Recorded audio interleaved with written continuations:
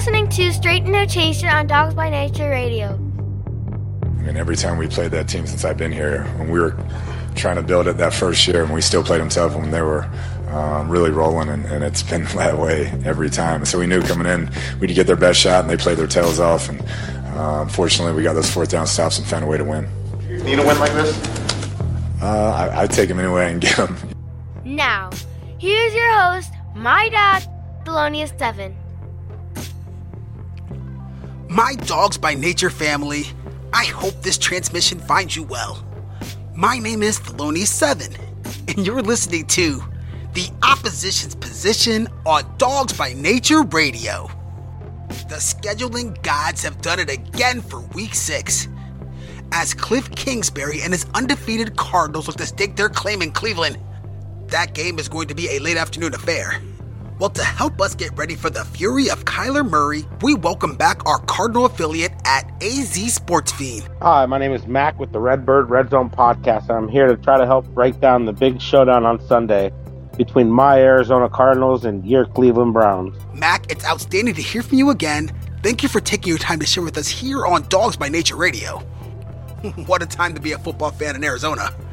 Kyler Murray and the Cardinals are batting 1,000 in the early stages of the 2021 campaign. Last Sunday, you survived the debut of Trey Lance at the State Farm.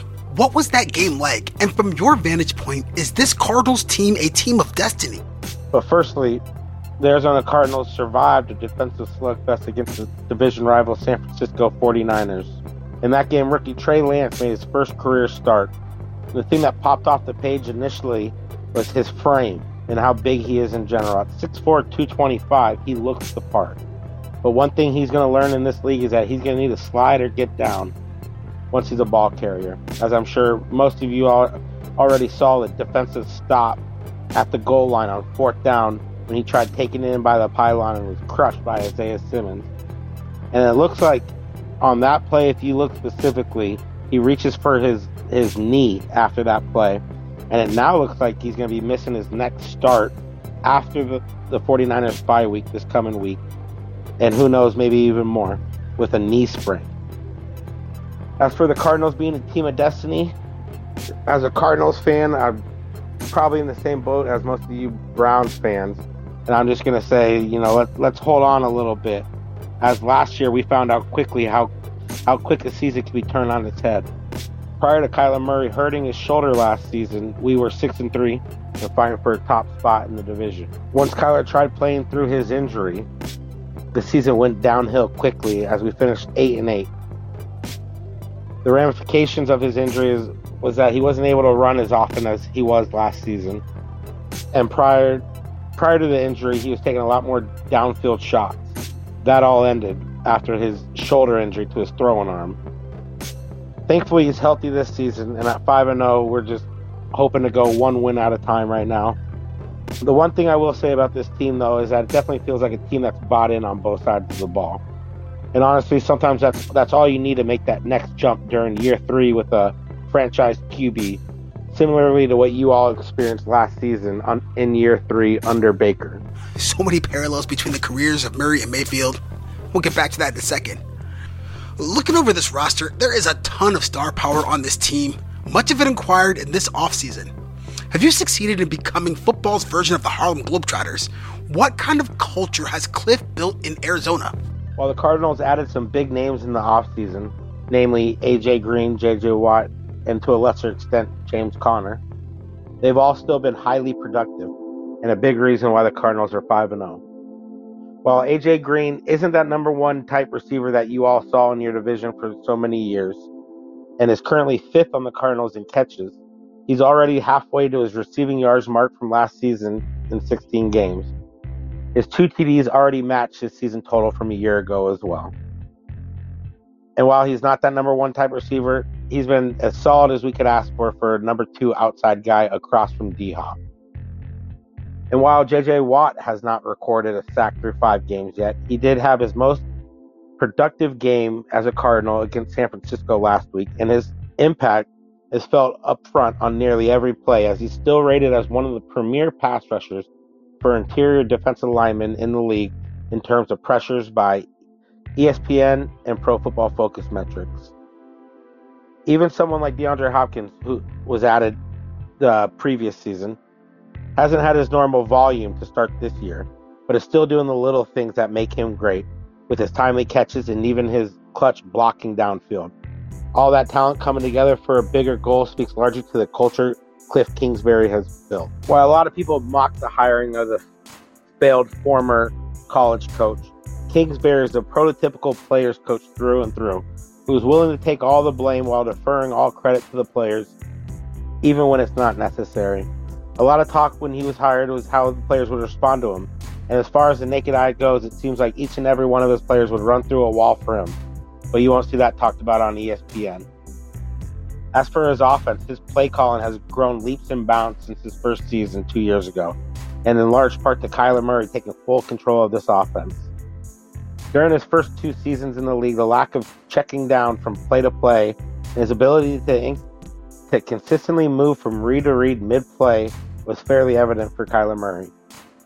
Now, in year 3, and an early season MVP favorite, Kyler is essentially that extra coach on the field, and his growth as a leader shouldn't be understated. Him and Cliff are definitely a perfect match for each other. Mac, it's been great to watch his progression from afar. I'm excited to see him up close on Sunday. I don't think I've seen an NFL offense built like this one. Is Murray the only person who could drive it? What kind of surprises are we in for this Sunday? How have teams been successful in blunting his aggressive style? So the 3 things any defense has to do well to slow down the Cardinals are these, and Kyler Murray specifically, are these. Create pressure on Kyler without blitzing, so he can keep another guy essentially in coverage, as his accuracy on blitzes is up there with the best of the game this season. And then you have to, number 2, take away the run game of Edmonds and Connor, which San Francisco did last week while holding that duo to under 3 yards a carry for their lowest output of the season. And then number 3, easier said than done, is contain Kyler when he improvises with his legs, especially on third downs, as every game it seems like he breaks defenses' hearts when he's converting third and long seemingly multiple times a game. San Francisco did a great job of that by holding him to his second lowest rushing total of his career, and they held him to 1 yard on 7 rushing attempts, and it still wasn't enough. Yeah, but it's so difficult to stop a guy who's making plays out of chaos. Hopefully we can avoid some of those nightmares on Sunday. Your defense has always been opportunistic, and they've always shown that they can get after the passer. But really, tell me about how Simmons is showing out. Is he becoming the player you imagined? Who are some of the unsung heroes that we will learn about in this Sunday's game? Some of the lesser-named unsung heroes who you might not have heard of entering this week that you might on Sunday. I'll have to start with Jalen Thompson, the third-year safety who was a 5th-round supplemental pick just 2 years ago. He led the Cardinals in tackles against the San Francisco 49ers for the second week in a row. And not only is turning into a thumper back there next to Budda Baker, his coverage skills have also shown great development this season compared to his first 2 previous years. Another name to watch out for is cornerback Robert Alford, who missed the last 2 seasons due to injuries, but with Malcolm Butler retiring before the season unexpectedly. Rumor has it Butler was beat out by Alford and rookie Marco Wilson. This cornerback room is led by 3rd-year standout Byron Murphy, who has shown to be a great strength of this team as he jumped into cornerback 1 after Patrick Peterson left. And even though Byron Murphy and Marco Wilson both missed last week's games due to injuries, the cornerback still stood up and did a hell of a job with Robert Alford sliding into CB1. As for our defense, second-year top 10 pick Isaiah Simmons has merged onto the scene as a bona fide stud. Not only does he physically pop off the TV screen when watching them, he's also a large reason the Cardinals are amongst the league leaders in containing opposing tight ends, which has always been historically a major problem for this franchise. But entering last week, Isaiah had the best passer rating against of any of the 45 linebackers in the NFL who've been targeted at least 10 times in pass coverage. I'd venture to say his biggest weakness is still in the run game, which isn't ideal heading into this week. as he seems to be too impatient at times and loses gap integrity. But all in all, he's been exactly what we hoped for after a rookie season where he didn't reach the field as often as most of us fans and probably he would have hoped. Offensively, rookie wide receiver, second rounder Rondale Moore has turned heads from the beginning of camp and now ranks among the league leaders in yards after catch with nearly 200 so far this season. The way I'd explain Rondale Moore to somebody who hasn't watched the Cardinals is think of Kyler Murray, but more physical and as with elite hands as a wide receiver. And that's not hyperbole for the 5'7", 4'2", 40 running rookie. Yeah, we know about Rondale Moore, and we'll definitely be keeping an eye on him in this contest. So, about prognostication, what are the major storylines going into this game for you? What needs to happen for the Cards to win on the road? How do you think this game shakes out? And do you have a final tally for us? Biggest storylines heading into this week, though, besides the injuries, is if the Cardinals can create a couple turnovers off Baker, as I'm not expecting our rush D to be able to contain your two-headed monster for very long, as we're currently giving up the second most yards per carry in the league at 5.4 behind the Chargers. Even though we give up a lot of chunk plays in the run game between the 20s, the Cards D has actually been fairly elite in the red zone. The Cardinals have only given up 3 ground TDs this season, which ranks 5th in the NFL. They're the typical bend but don't break defense, and that needs to happen again this week if the Cardinals expect to leave the dog pound 6-0. While Vegas says the Cards are the underdog heading into this road matchup, I just have a hard time picking against the Cardinals right now and Kyler Murray. So with that being said, my game prediction is 27-23 Cardinals. I totally see your point on this one, and in a way it could even be worse than what you're saying. I don't know, but for some reason I feel like the Browns are going to give you their best effort this Sunday. Of course, we'll have to wait for Sunday to see what happens there. But for now, Mac, thank you so much for sharing your thoughts with us here on Dogs by Nature Radio. Before you go, do you have anything else for our audience?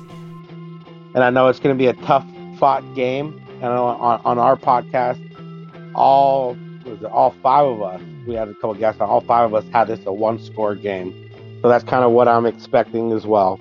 But thank you again for having me on, and you can find me on Twitter if you want to hear some drunk live tweeting about this game. You might want to block me, whatever. But you can find me on Twitter at AZSportsFiend. That's F-I-E-N. And thank you again. And hopefully it's a good game where we both stay healthy. But at the end of the day, go Cards, baby. Mac, thank you so much for taking the time to share with us here on Dogs by Nature Radio. Here's to a safe game. And with that, we'll put this one in the books. You've been listening to The Opposition's Position on Dogs by Nature Radio. Once again, I'm your host, Thelonious7. Take care and go Browns.